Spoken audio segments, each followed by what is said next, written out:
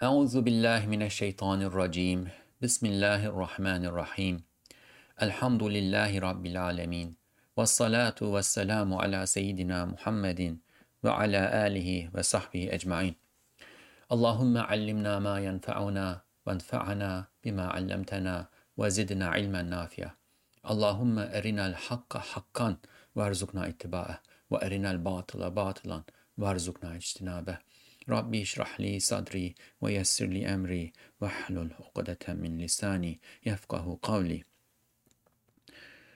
Assalamu alaikum wa rahmatullahi wa barakatuh. Welcome to the Reflections on the Risale-i Nur by Bediüzzaman Said Nursi podcast series. This is Mustafa Tuna. You can listen to the episodes of this series wherever you get your podcasts or at the website www.reflections-rn.org. Alternatively, you can watch the recordings on the YouTube channel Reflections RN. A rough translation of the text we will be reflecting upon today, inshallah, will also be posted at that website. Again, the address is www.reflections-rn.org. Whether you watch the videos or listen to the podcast episodes, please subscribe. If you're watching videos, please like, please share the links broadly so that we can get this word out there to more people, inshallah. So in this episode, we will begin reading the 22nd word. The 22nd word is about the existence and oneness of God. It is about seeing God's presence in the signs of His creation wherever we turn. If we were to go with the language of the Kalam scholars, it is about the indication of that which we see, the indication of the seen realm to the unseen realm. That is, indication of what is seen to what is unseen, the indication of what is seen to God. Burhan inni, in other words. Those who have been listening to the episodes of this podcast for a while will remember that when we did the 11th word, I had said that the 11th word is a paradigm shifter. The 22nd word is similar to that in the sense that, inshallah, if you understand it and internalize it, it should help us see the world with a new, in a new light, with a new perspective. As Ustad Nursi will mention somewhere in the middle of this treatise, we can look at the things that we see out there, what we call the external world, right? The objective, substantive world that's out there. We can look at them in two main ways. One is what Ustad Nursi calls manai ismi, the nominative meaning, that is what they indicate in and of themselves, how they point to themselves. So you look at the rock and all you see is rock, a combination of some minerals and a form. But the other way that we can see things is with their manaya harfi, that is their other indicative meaning. Inshallah, the details of this we will do when we come to that part of the text, right? But what that means, the gist of it, is that the other indicative meaning means that this thing is pointing to something other than itself. The rock is pointing to, indicating something other than the rock, and that is its creator. First and foremost, its creator. So we can see the 22nd word as an exercise in building our muscles, metaphorically building our muscles, mental muscles, to see God in His creation, to see the signs of creation on created beings. As usual, Ustad Nursi provides us with a parable, a representation, helps us understand a concept based on that representation, and then moves on to explaining what that representation, what the various themes and elements in that representation point to in reality in the real world. And as a result of this, the treatise has two stations. The first station is mostly the examples, the representation, the parable, and the second station is mostly what those examples point to in the real world out there. So, Bismillahir Rahmanir Rahim. Ustad Nursi has two verses at the beginning of the treatise, which means that these verses inspired him to write this treatise, and those verses are parts of the verses that are quoted here. أستعيذ بالله ويضرب الله الأمثال للناس لعلهم يتذكرون. This is the verse 14, chapter 14, verse 25 in the Quran, and God presents examples, representations, similitudes. We can translate this in many ways. Parables, right? Examples is a good word for people so that they are reminded. They are reminded. This is an essential word, like يتذكرون, so that they are reminded of what, right? Reminded of, I mean, it can be interpreted in many ways, but in relation to, in the context of this treatise, reminded of the createdness of these objects that we look at, the createdness of the cosmos, and therefore be reminded of the Creator. This is knowledge that we already have. That's why we think of it as being reminded, remembering, because we already met our Lord. In Qalu Bala, when he asked us, Alastu bi Rabbika, am I not your Lord? And we all answered in that realm of spirits way before we were sent to this world. And we answered, Qalu Bala, of course, here we are. You are our Lord. So this is an act of remembering. This is not an act of learning, at least for the spirit and the heart. The lower soul may have a different situation. The lower soul may not fit into this, but the spirit that met the Lord remembers in this world. That knowledge is already in the heart. That knowledge is already embedded, hardwired into our existence. We forget. By coming to this world, we forget and sometimes live in that state of forgetfulness. Sometimes we become heedless and can never remember. So we need to try not to forget. We need to try not to forget, and we need to look for reminders in order to remember what we need to remember. So وَيَضْرِبُ اللَّهُ الْأَمْثَالَ لِلنَّاسِ لَعَلَّهُمْ يَتَذَكَّرُونَ. And the second verse is وَتِلْكَ الْأَمْثَالُ نَضْرِبُهَا لِلنَّاسِ لَعَلَّهُمْ يَتَفَكَّرُونَ. And these examples we present for people so that they reflect, right? So these examples are reminders and also reflections or means of reflection. We look at these examples, we look at these parables, representations, we look at the world. We look at the world and we remember and we reflect on what it means. We do not just see and move on. We think about, contemplate the meanings that they have. If you go with the terminology we already introduced, if we see the manai ismi, the nominative meaning, that is something that will jump on us immediately. We will not have to infer reason in order to grasp that meaning. But manai harfi, the other indicative meaning, requires effort on our side, requires inference, requires contemplation, requires remembrance, right? That manai harfi, that other indicative meanings of things require reflection on our part. And that is worship. Reflection, contemplation is worship. That is an essential part of why we are sent to this world as conscious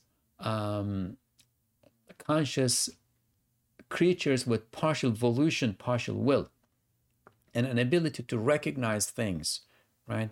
We are sent to this world in order to get to know our Lord and worship Him as a consequence and product of our knowledge of Him.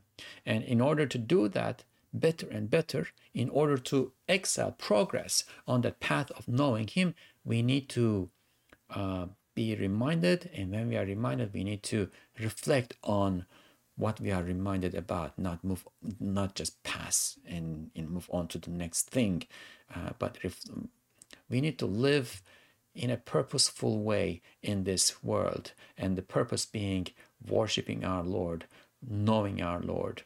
And these two are, of course, connected at an essential, at a fundamental level. We worship our Lord because and thanks to our knowledge of Him. If we did not know Him, we would not be able to worship Him. So we want to know Him, and we want to worship Him with reflection, with knowledge, inshallah.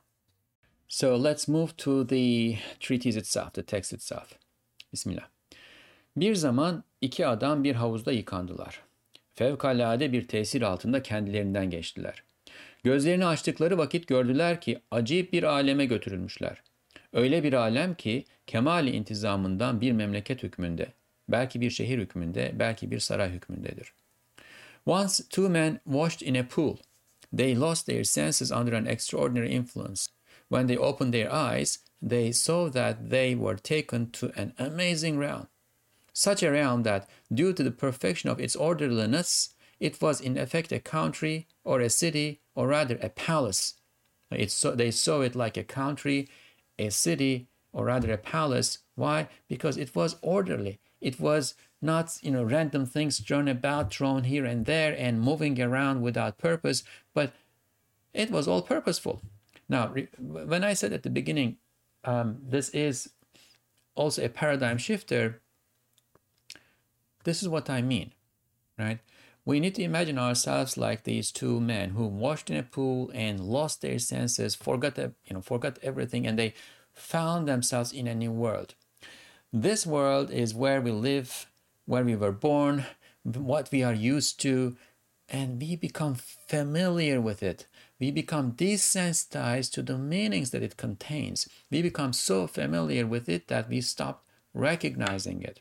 Children are not like that. Children, whenever they see something new and interesting, they say, "What is this? Why is this? Why is that? Why is that?" There's a stage in the development of small children where the intellect starts to kick in, when they start to recognize things and become aware of the world around them. They will keep asking these questions.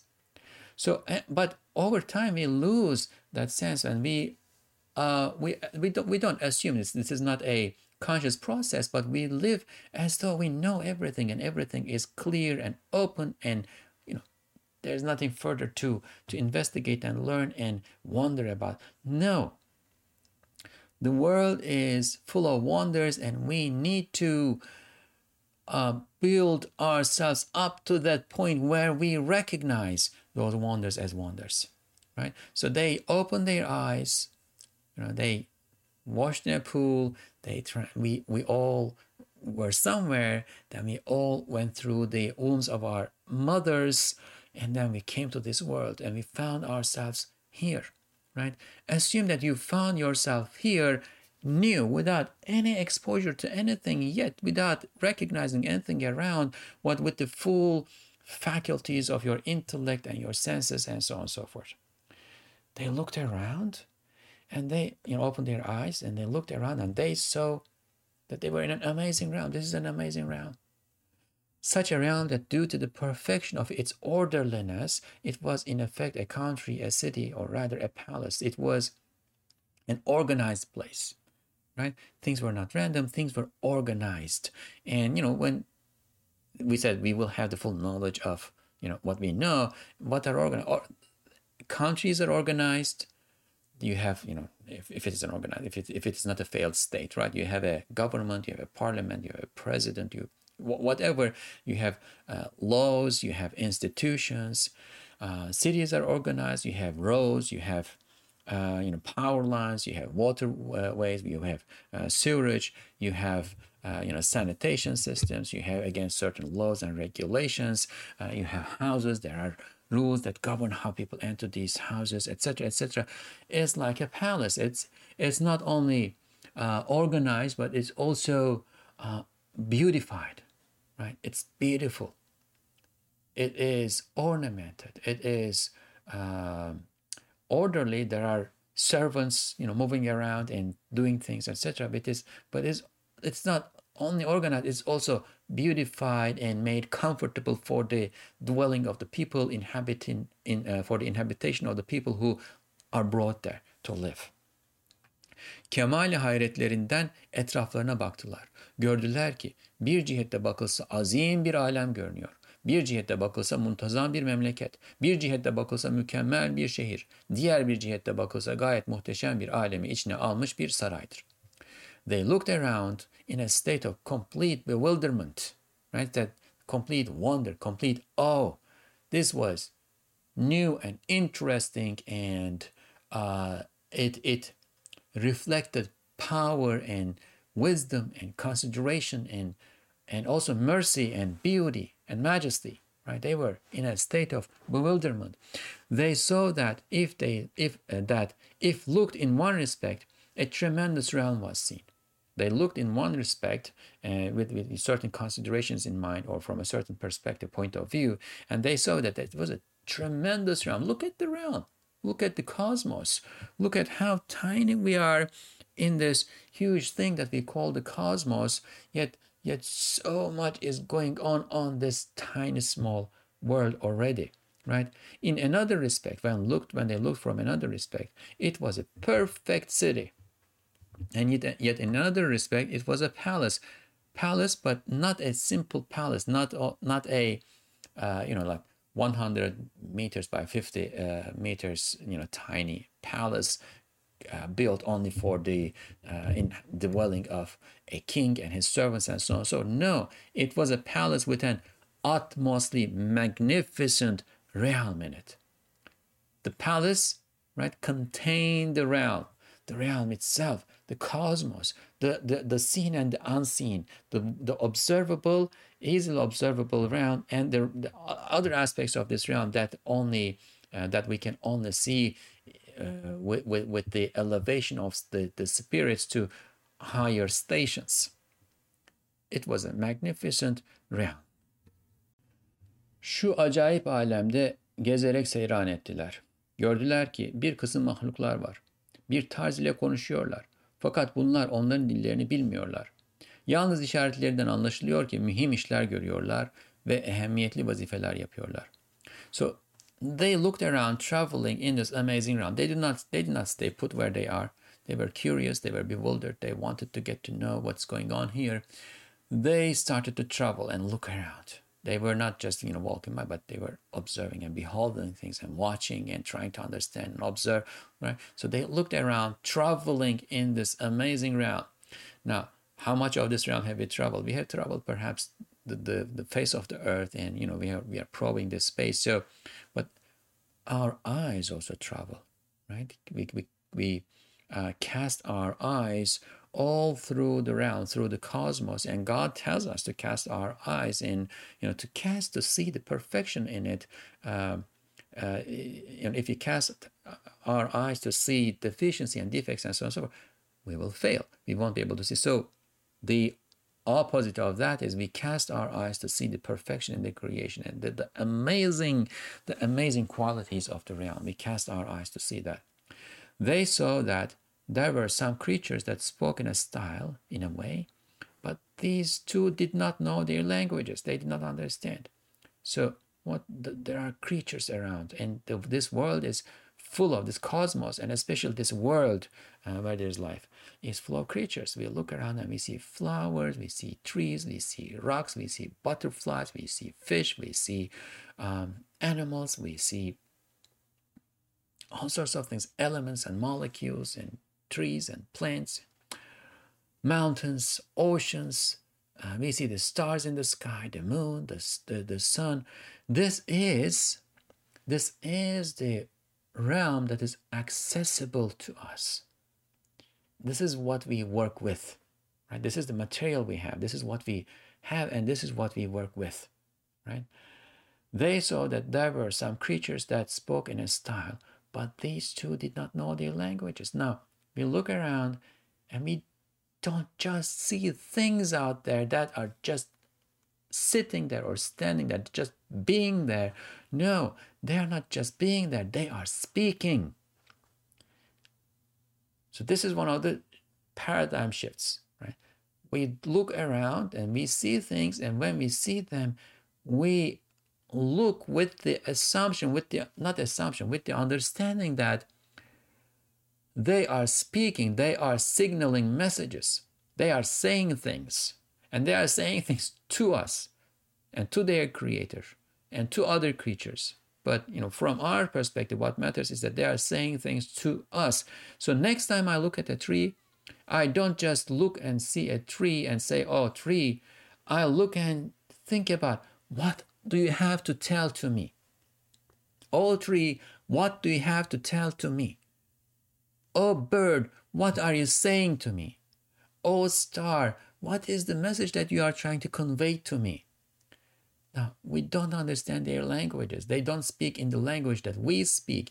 I am speaking human language, and among human languages, right now I am speaking the English language. And by convention, by the establishment of the meanings of the sounds that I'm uttering over centuries, and through a process of acquisition and learning, we share that language. And when I say microphone, you understand a certain object, a microphone. You understand a microphone. If I went back 5 centuries in history to England and spoke to people still speaking English, and I said microphone, they would not understand anything, because that would be a word that is not in their language, but I would still be speaking. Or alternatively, some people say speak sign language, right? If I did this, right, that means I love you in sign language.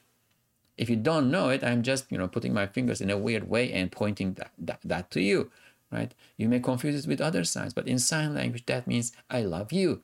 So this is communication when you understand what I said. This is communication when I am able to understand the meaning that is being conveyed to me with the signals, the sounds, and so on and so forth. But if I don't understand, or if you don't understand what I'm signaling, that does not mean that I'm not speaking. So if I don't know the language that the tree is speaking, if I don't know the language that the bird is speaking or the rock is speaking, that does not mean that the bird is not speaking, the tree is not speaking, the rock is not. They are speaking.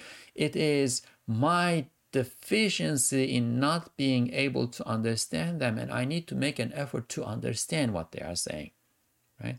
But these two did not know their languages. However, it was understood from their signals that they performed important tasks and fulfilled significant duties. So these things that do signal meanings, one of the meanings that they are signaling is that, look, I have a place in this creation and I have a function in it, and my function and place in the creation is given to me according to a wisdom. I am fulfilling something important. I am a dust particle, a speck floating in the air that you see when the rays of sun come through the window. I am a tiny speck that you see when the rays of the sun come through the window, but otherwise you do not even recognize my existence. But yet I have an important place in this creation. I am speaking. It's up to you. It's up to you to find out what it is that I am speaking, I am saying, and what that significant the role that I'm playing in this creation. What it is that I am fulfilling as a duty in this creation. It is up to you. It is up to you, because it's not up to the rock. The rock does not have eyes. The rock does not have the ability to does not have sight, does not have the ability to see, does not have hearing, does not have consciousness at the level that we have, does not have self-awareness, does not have the ability to process the messages, does not have intelligence. We as human beings have all of those, and therefore there is a duty that's on our shoulders. We need to learn to carry that load, fulfill that duty, so that we too would be fulfilling our function in the creation, right? If that speck of dust is fulfilling its function in the creation, right? Fulfilling its duty in the creation, it's good for it. It did its job. But if we are not fulfilling our purpose, if we are not performing our duty, what falls on us, then we are beneath that speck of dust. We are lower than a speck of dust. And we don't want to be there. We want to be elevated, right? We want to be elevated. O iki adamdan birisi arkadaşına dedi ki, şu acayip alemin elbette bir müdebbiri ve şu muntazam memleketin elbette bir maliki, şu mükemmel şehrin bir sahibi, şu musanna sarayın bir ustası vardır. Biz çalışmalıyız, onu tanımalıyız. Çünkü anlaşılıyor ki bizi buraya getiren O'dur. Onu tanımazsak kim bize medet verecek? Dillerini bilmediğimiz ve onlar bizi dinlemedikleri şu aciz mahluklardan ne bekleyebiliriz? Hem koca bir alemi bir memleket suretinde, bir şehir tarzında, bir saray şeklinde yapan ve baştan başa harika şeylerle dolduran ve müzeyyenatın envaıyla tezyin eden ve ibret nüma mucizatlarla donatan bir zat. Elbette bizden ve buraya gelenlerden bir istediği vardır. Onu tanımalıyız, hem ne istediğini bilmekliğimiz lazımdır. One of those two men said to his friend, so they were, in a sense, born into this world. They were bewildered by its beauty and orderliness and so on and so forth. They start to look around and, they recognized that things were speaking, although even though they did not understand, things were speaking. So one of them was intelligent and put two and two together and turned to his friend and conveyed to his friend what he understood from this situation. He said, surely this amazing realm has an administrator. This orderly country has an owner. This perfect city has a possessor. And this artful palace has a masterful builder. We should try and know him, for it is understood that it is he who brought us here. If we do not get to know him, who will give us aid? What can we expect from these powerless creatures whose languages we do not know and who do not listen to us? Moreover, of course, a person who fashions a vast realm in the form of a country, the style of a city, and the shape of a palace, then fills it with wondrous things from one end to the other, adorns it with the varieties of adornments, and furnishes it with meaningful, edifying miracles, wants something from us and those who come here. We should get to know him. We should get to know him. And it is necessary that we find out what he wants. Right? So, surely this amazing realm has an administrator. Everything is moving in orderly fashion. And things that would things are doing even things that would be to their disadvantage. This tree started growing, and it grew, and it came to a point and it stopped. It's not going beyond that. As though somebody told it, okay, up to this point it is yours, but beyond this point, I have other creatures here. I have other inhabitants of this land, and I am designating that space for the others. Same with the plant. It kept growing, and then stopped. Same with the body. My hand, as I was a young child, a small child, I kept growing and growing, and it came to a point and it stopped growing. Had other parts of my body kept growing and my stopped growing at the full mature size that my body reached, and my hand kept growing, it would become a burden on me. And things like this happen from time to time in the creation. And the one wisdom in that is that God shows us, look, this could have happened, but it's not happening. And it's not happening because of my intervention, because of my will. And in this, I have mercy on you. In this, I have love for you. And in this, you should see that I am caring for you. I'm nurturing you in this world. I'm nurturing this whole world as a cosmos, as a ecology, as a system, right? Surely this amazing realm has an administrator. This orderly country has an owner. And all of this investment, all of this material, all of this effort and work, and of course it will have an owner. This perfect city has a possessor. Somebody is in charge here. and this artful palace as a masterful builder. Right? Now we said we are born, but we are born all the consciousness and primary knowledge that we need in order to process this world. Right? We know that a palace like this, an organized, beautified structure like this, can only be brought into existence by somebody who is conscious and aware and has knowledge, and has life, and he sees and understands and grasps, hears, and has power. So that he built it, right? When we look at even a tiny hut, let alone a palace, but even when we look at a tiny hut, say a brick hut, we don't think, oh, the bricks somewhere, the clay in the ground somehow mixed up with certain things, and then it was somehow hardened, and those hardened cubic objects somehow came on top of one another and the hut came in. No, we say somebody built this. If we see a tiny deserted hut in the middle of the forest, we say, oh, somebody was here. Somebody was here. Somebody was doing all of these things. Somebody is doing all of these things, because it's not like a deserted, abandoned hut that we see here. What we see here is in motion, constantly changing and evolving and transforming. But as it transforms, it still transforms in an organized and beautiful, purposeful fashion.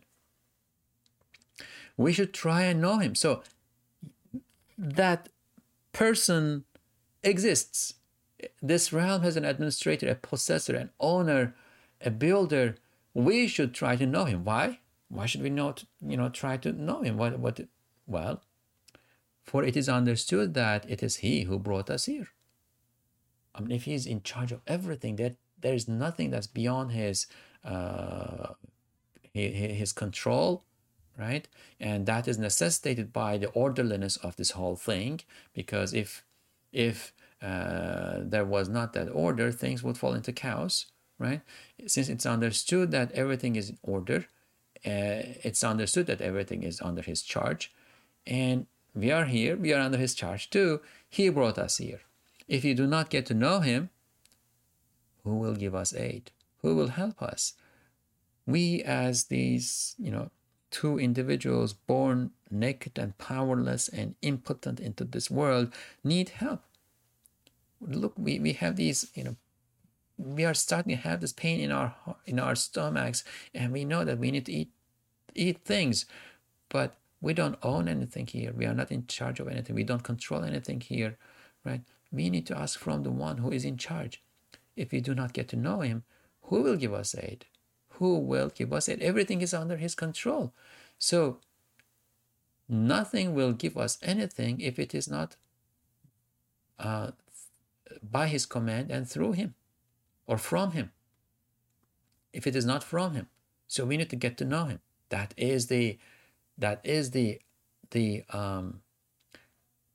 should be the object of our attention right now. What can we expect from these powerless creatures? Even if we were to think that we will go get it from the creatures here rather than the one who is in charge of the creatures, right? If we look carefully and try to understand their nature, they're powerless. They do not have the power to affect anything, nor do they have the power to prevent harm from themselves or from us, for themselves or for us. Right? If we do not get to know him, who will give us aid? What can we expect from these powerless creatures whose languages we do not know and who do not listen to us? Moreover, we don't know their languages. Moreover, they don't listen to us. They don't follow our orders. The tree is there in the middle of the winter, and I turn to the tree and say, give me a peach. What happens? Nothing happens, because the tree is not going to listen to my order. It's not going to listen to my command. Only when the spring comes, and God commands it to come back to life, the tree comes back to life. Only when God commands it to bear fruits, it bears fruits. It's not even me putting things together in terms of giving it water and exposing it to sunlight and giving it fertilizer and whatever. Right? First of all, as we went through this exercise before, on my own, I cannot even lift my hand. I cannot lift my hand on my own. We should all keep saying this to ourselves. I cannot lift my hand on my own. I cannot blink my eyes on my own. I cannot move my lips on my own. All of these things and everything that I do, I incline to doing it, right? I start the trigger, but from there on, it is this whole machinery that's working, and there is a power that's making it work, right? So I did not bring water there. I just inclined to the acts that would mean bringing water there, but from there on, it was him he was in charge. And even if even if he were to assume the inconceivable and say that I brought water there, then what? That water went through the veins of the tubulars of the tree to each and every one of its cells, and there it fulfilled a function. It was received in a certain way. It did a certain thing. What involvement do I have in that? Right? I don't have any involvement in that. Right? They don't listen to us. They don't listen to me. They listen to another power, and I want to reach that power. I want to get to know that power. I want to build a relationship. I want to connect to that power. I want to build a relationship with that power, right? They don't listen to us. Moreover, of course, a person who fashions a vast realm in the form of a country, the style of a city, and the shape of a palace, then fills it with wondrous things from one end to the other, adorns it with the varieties of adornments, and furnishes it with meaningfully edifying miracles, wants something from us and those who come here. Right? I mean, this is so much going on here. So much orderliness, so much beauty, so much purpose, so much wisdom, so much exertion of power, so much knowledge that is required for this whole thing to happen, right? So whoever is doing this, doing it for a purpose. And whoever put me here as this conscious being, he is expecting something. He must be expecting something from me. This basically, this cannot be for nothing. This cannot be futile, right? The one who is doing this, we can look around and see, has wisdom. He is doing whatever he does in a wisdomful way, and therefore my existence here is also subject to a wisdom. He must want something. He wants something from me.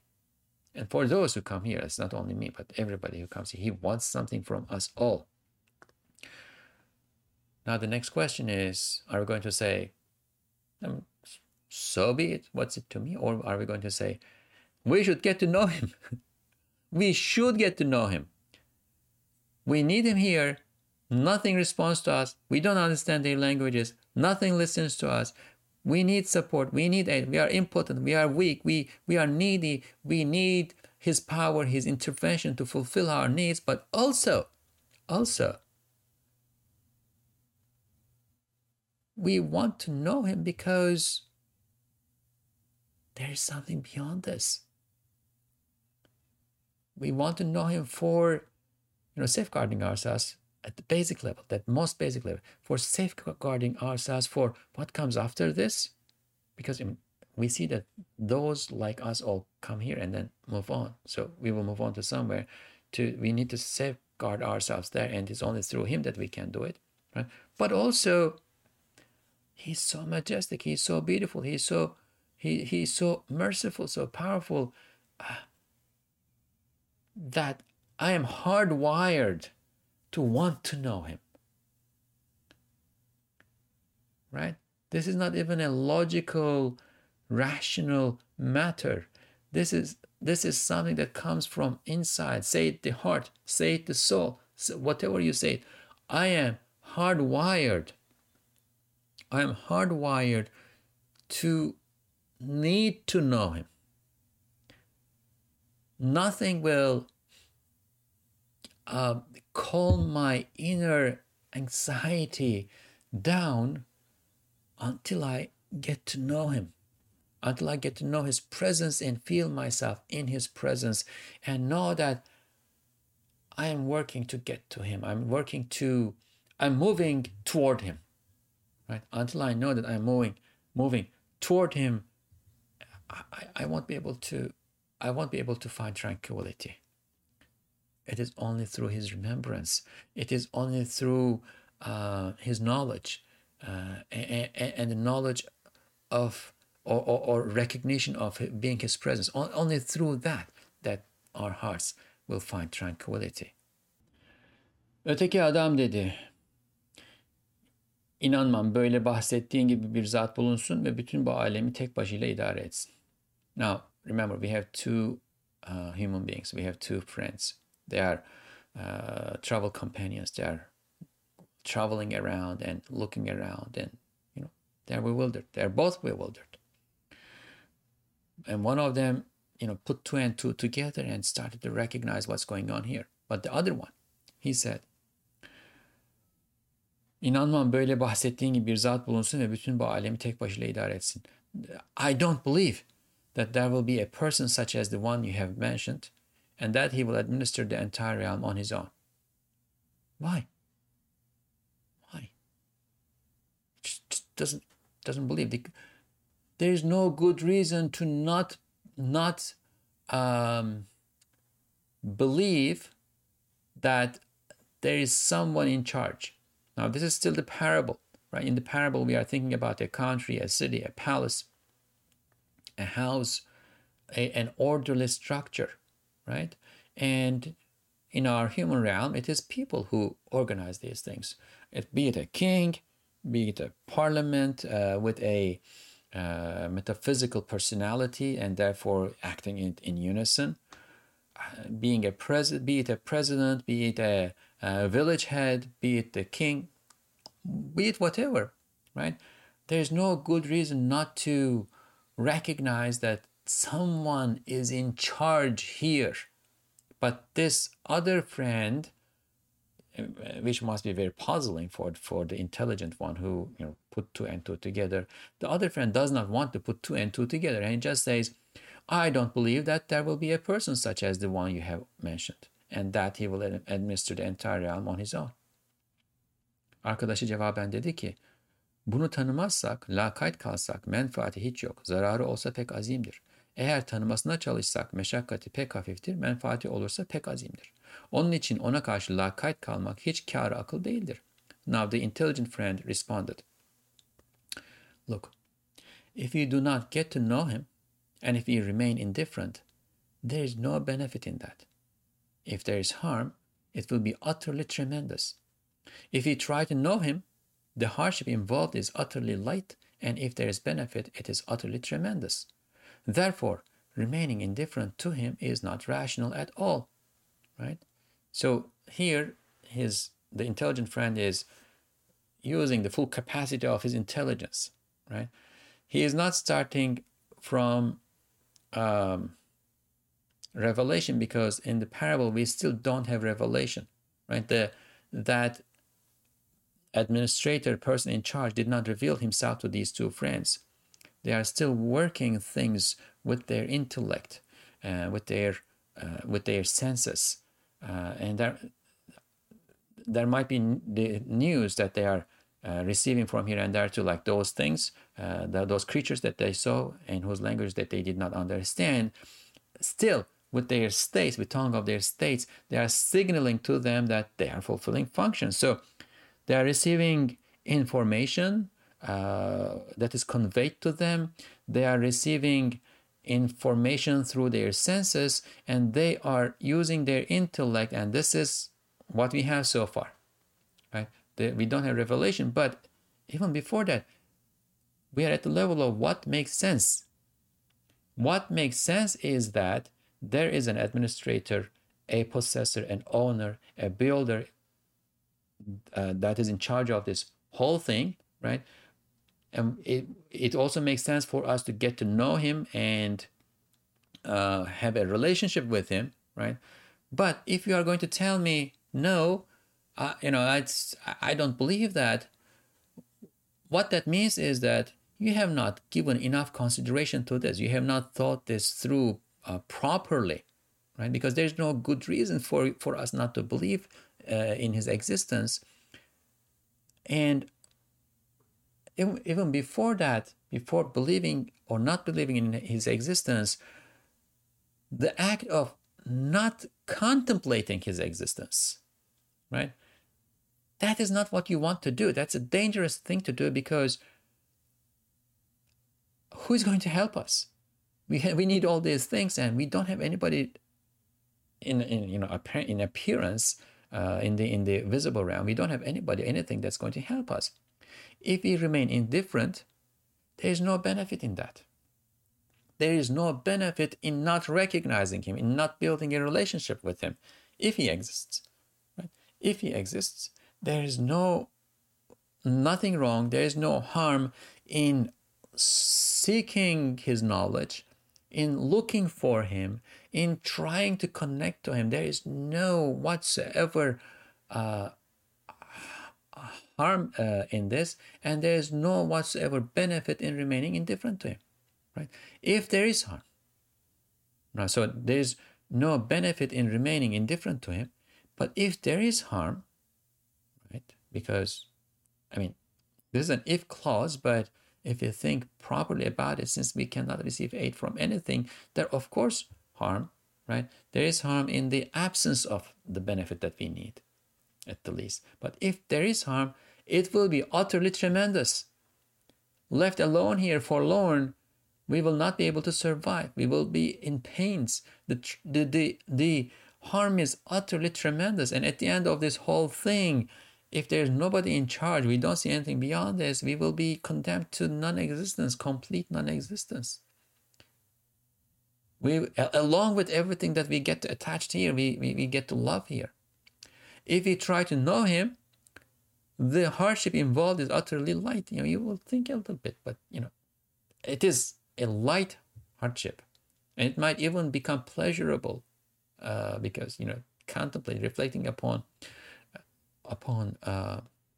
the signs of creation is a pleasurable thing at the end of the day. But if there is benefit, it is utterly tremendous. We will get to know the one who is in charge of this palace, and also what comes after this. Therefore, remaining indifferent to him is not rational at all. If you are doing this in the name of science, in the name of reason, in the name of whatever nonsense that you have in mind that you think is representing the intellect and reason, you are wrong.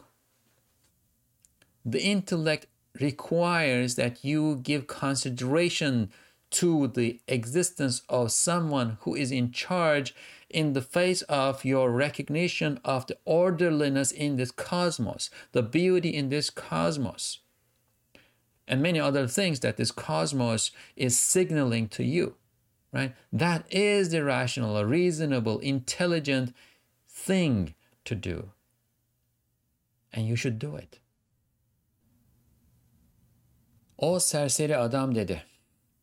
Ben bütün rahatımı, keyfimi onu düşünmemekte görüyorum. Hem böyle aklıma sığışmayan şeylerle uğraşmayacağım.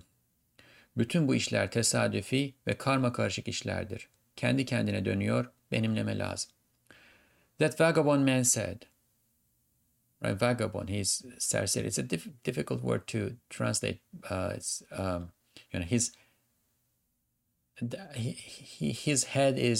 His head is not under restraint, right? That will be somewhat of a literal translation.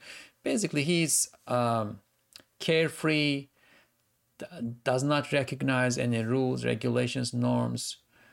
He wants to be free in an absolute sense, and does not recognize that is inconceivable. One who is free from the restraints of God's commands, what is forbidden and what is permitted, is a slave to his own lower soul, right? So he confused freedom with being a slave to his to one's lower soul, right? But he was, in that sense, he was vagabond, right? He said, I see all my comfort and enjoyment in not thinking about him. So what's the point for him? Comfort and enjoyment. I see all my comfort and enjoyment in not thinking about him. Now that is not correct. He is confusing things. He is mistaken. There is no comfort and enjoyment in not thinking about him. Comfort and enjoyment is in thinking about him and recognizing him. And Ustad Nursi talks about this elsewhere.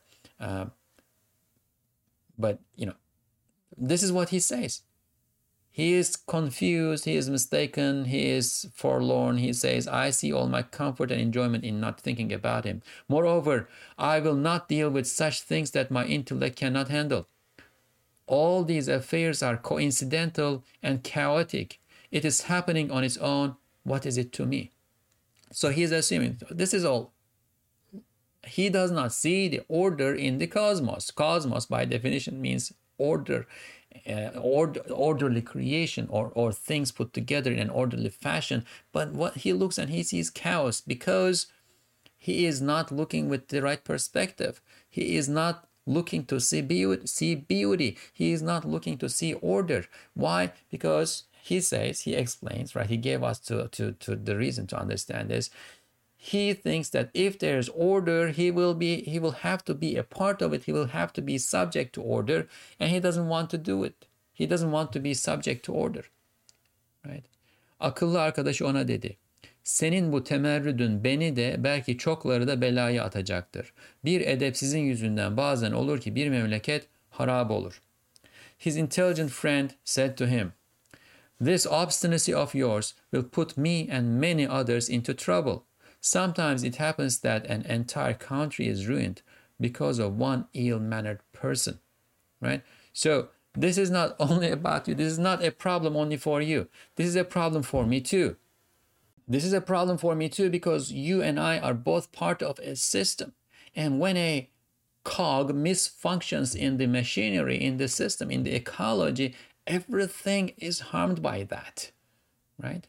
When you burn so much carbon fuel and put so much carbon in the air, in the atmosphere, and the atmosphere warms up, and there is this climate change, meaning that we are getting warmer and warmer, you may be in a first world country, a developed country, benefiting from the so-called advantages of this whole process, but within a couple of centuries you ruin this whole place, that this whole planet, and I living in, I don't know, Pakistan or Somalia or Bangladesh or somewhere where the benefits and fruits of that development, that progress, that industry has not reached on full scale yet, I am suffering from it. Things like this do not happen only on a material scale. We are subject to a whole system that has material and metaphysical aspects. And when things go wrong on the metaphysical aspects of reality, that too harms everything altogether. These are connected. So when people sin defiantly, openly and defiantly in a country, there will be consequences for that. We will not, unless our hearts are open to these things, we will not see the direct, what we may call causal connection between the sin and, say, the earthquake, or between the sin and, say, the pandemic, right? It is connected. Our misbehavior, and this does not only have to be sin in the sense of not following God's commands, because those commands apply to those who have faith, and people who do not have faith also perform misdeeds in this world that leads to consequences that are harmful to everybody, right? The indiscriminate killing of life on this planet. The indiscriminate killing of life on this planet. And what I mean by this is not just taking a a bow and arrow and shooting animals, or taking a gun and shooting animals, but rather indiscriminate killing of life on this planet by causing the environments where many different species can live to disappear, right? By reducing the food supply, by reducing the oxygen in the water, by reducing the oxygen in the air, and so on and so forth. All of these things, right? All of these things at a level are sinful, or are disobedient, right? Why? Because there are two kinds of Sharia that we know. One is the Tashri'a Sharia, the Sharia that we know as revealed, that God reveals to people through His prophets, and the last and most perfect and lasting Sharia is the one that is revealed to Prophet Muhammad sallallahu alaihi wasallam, and we are all subject to it. We are all accountable before it. This is one kind of Sharia, and we are accountable before it as believers. The non-believers are also accountable for it, but they did not even come to that point where they can be held accountable for it. They are held accountable for their belief or not. They are not even in its circle yet, right? But there's another kind of Sharia. That is the Takwini Sharia. That is the Sharia of the creation, right? God created these realms according to a certain order, and within that order manifests in the form of patterns of regularity, laws. So if the law is that fire burns. If I put my hand in fire, I'm going to burn my hand. The law is that sharp objects cut. If I press a sharp knife onto my palm, it's going to cut. The law is that if you put too much carbon in the atmosphere, it holds more heat and the temperature rises. So if I put more carbon in the atmosphere, the temperature is going to rise. If I am not following the order, if I'm not following the law that the atmosphere will not tolerate more than this level of carbon, I am being disobedient. I am disobeying the laws of creation, right? So, and this has both physical and metaphysical consequences, or this has both metaphysical and physical meanings. On a physical scale, what it means is that I put more carbon in the air and it's sucking up heat and so on and so forth. On a metaphysical scale, I am being disobedient to the ruler, the administrator, the possessor, the owner, the builder of this place. So the intelligent friend told to the other one, "This obstinacy of yours will put me and many others into trouble. Sometimes it happens that an entire country is ruined because of one ill-mannered person." Once again, that one ill-mannered person, that may be sinful acts,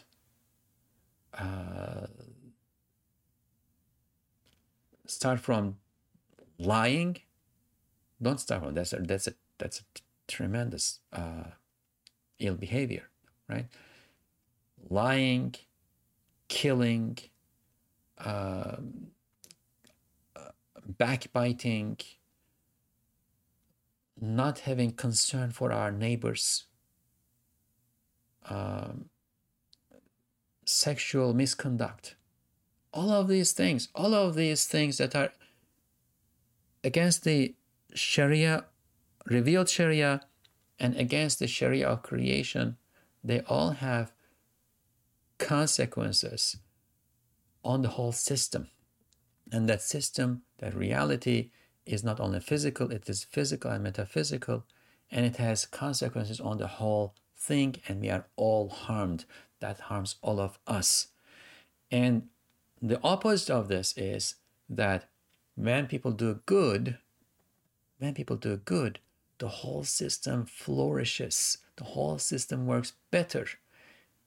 And that's why if we exist for the sake of those who have attained that station of God's friendship, sainthood, right?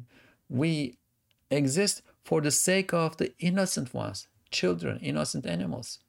If the whole thing is not just coming apart and exploding, that's not happening, because there still are people who say Allah, who say Allahu Akbar, God is the greatest, who believe in God.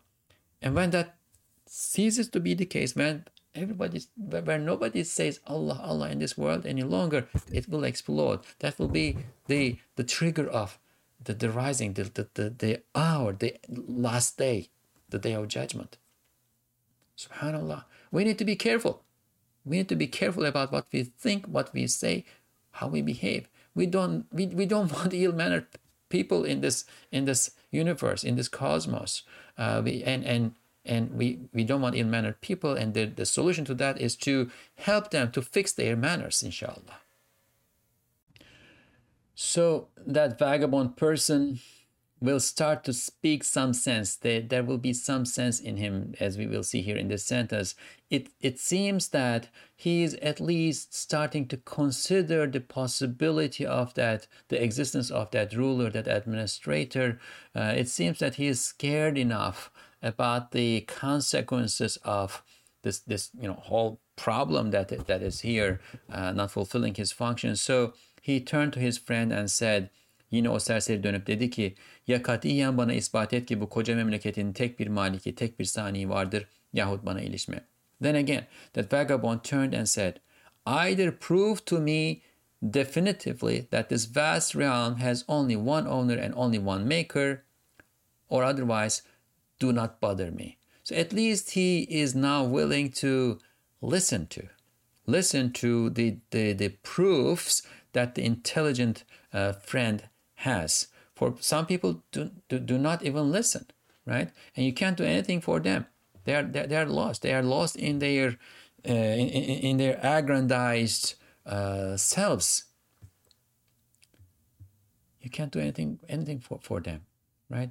But this person, he's vagabond and so on and so forth, at least he now turned and said, okay, if you are saying that that's the case, and if you are suggesting that the bad consequences of not recognizing him might be so bad, then at least prove it to me, right? Either prove to me definitively that this vast realm has only one owner and only one maker, or and all the consequences of that, right? He's in charge, you are under his command, you will have to listen to it, and so on and so forth. Or do not bother me. So now the good friend has a task, right? Has a mission to fulfill. Cevaben arkadaşı dedi. Madem inadın divanelik derecesine çıkmış, o inadınla bizi ve belki memleketi bir kahra giriftar edeceksin. Ben de sana 12 burhan ile göstereceğim ki bir saray gibi şu alemin, bir şehir gibi şu memleketin tek bir ustası vardır. Ve o usta her şeyi idare eden yalnız odur. Hiçbir cihetle noksaniyeti yoktur. Bize görünmeyen o usta bizi ve her şeyi görür ve sözlerini işitir. Bütün işleri mucize ve harikadır. Bütün bu gördüğümüz ve dillerini bilmediğimiz şu mahluklar onun memurlarıdır. In response, right, he has a mission now. He took the challenge, right? Because it is reasonable, right? What he understood by putting two and two together is reasonable. It is clear as daylight, and therefore it's demonstrable, right? Because the vagabond said, demonstrate it to me, show it to me, prove it to me. And this friend will now say, okay, I'll do it. That's easy. Only use your intellect. He said, since your stubbornness has reached the degree of lunacy, and you will bring scourge on us with your stubbornness, right? Because I cannot just leave you alone, and that's our situation too, right? We cannot just leave disbelievers alone. But this doesn't mean that we go and force them to believe, because belief is not something that can happen through coercion, right? But we cannot leave them alone either. We need to provide them the good reasons and good example. And we cannot just live as though they do not exist. No, this is part of our function in this world. We need to provide the logic and the model, right? I will show to you with 12 demonstrations that this realm, which is like a palace, and this country, which is like a city, has only one builder. And it is only that builder who administers everything. He has no deficiency in any way. That builder, who is not visible to us, sees us and everything, and he hears their words. All his works are miraculous and wondrous. All these creatures that we see yet do not understand their languages are his officials. So he is not going to prove the existence of that administrator only, but this good friend has looked around, and what he has grasped in the cosmos, in the orderliness, beauty, and so on and so forth of the cosmos, gives him information, further information about that administrator, that creator. He is on the path of recognizing him, and he is able to gather information about him from this, right? And he says, I'm going to show it to you with 12 demonstrations. Now, we will not start the demonstrations themselves. This is the beginning of the story, and the story continues because the 12 demonstrations we will see will still be in the story, the intelligent friend telling the vagabond friend, intelligent friend demonstrating to the vagabond friend. Therefore, we will still be within the paradigm of the parable, but everything will start to make sense, inshallah, as we read those demonstrations.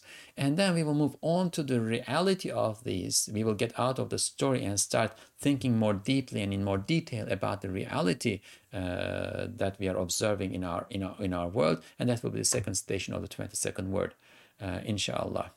Now, this friend says 12 demonstrations, and demonstration is a strong word. It has a strong claim to it has a strong claim in logic, right? He's not just saying I'm going to provide evidence. He's not just saying I'm going to provide proof. Demonstration, the gist of the meaning of the word demonstration or burhan is that it formally provides a line of argument, line of reasoning that is valid, formally valid, and what you put into it. The subjects and the predicates and so on and so forth of this line of thinking all correspond to reality that's out there in the world, and therefore it is foolproof. It is if you still reject it, right? If you still reject it, you are rejecting it because there is something wrong with your intellect or with your ability to use your intellect. So it's a strong word, and this intelligent friend says, it is so clear in my mind and my heart and my intellect that I can prove this to you with demonstrations, and not only one, but 12 demonstrations for the existence and oneness of God, that he is the one who is in charge of everything. He is the only one that has built and administers everything. He is perfect. He has no deficiency in any way. He sees us, and he hears us and sees and hears everything. And all his works are miraculous in the meaning that everything that we see around us are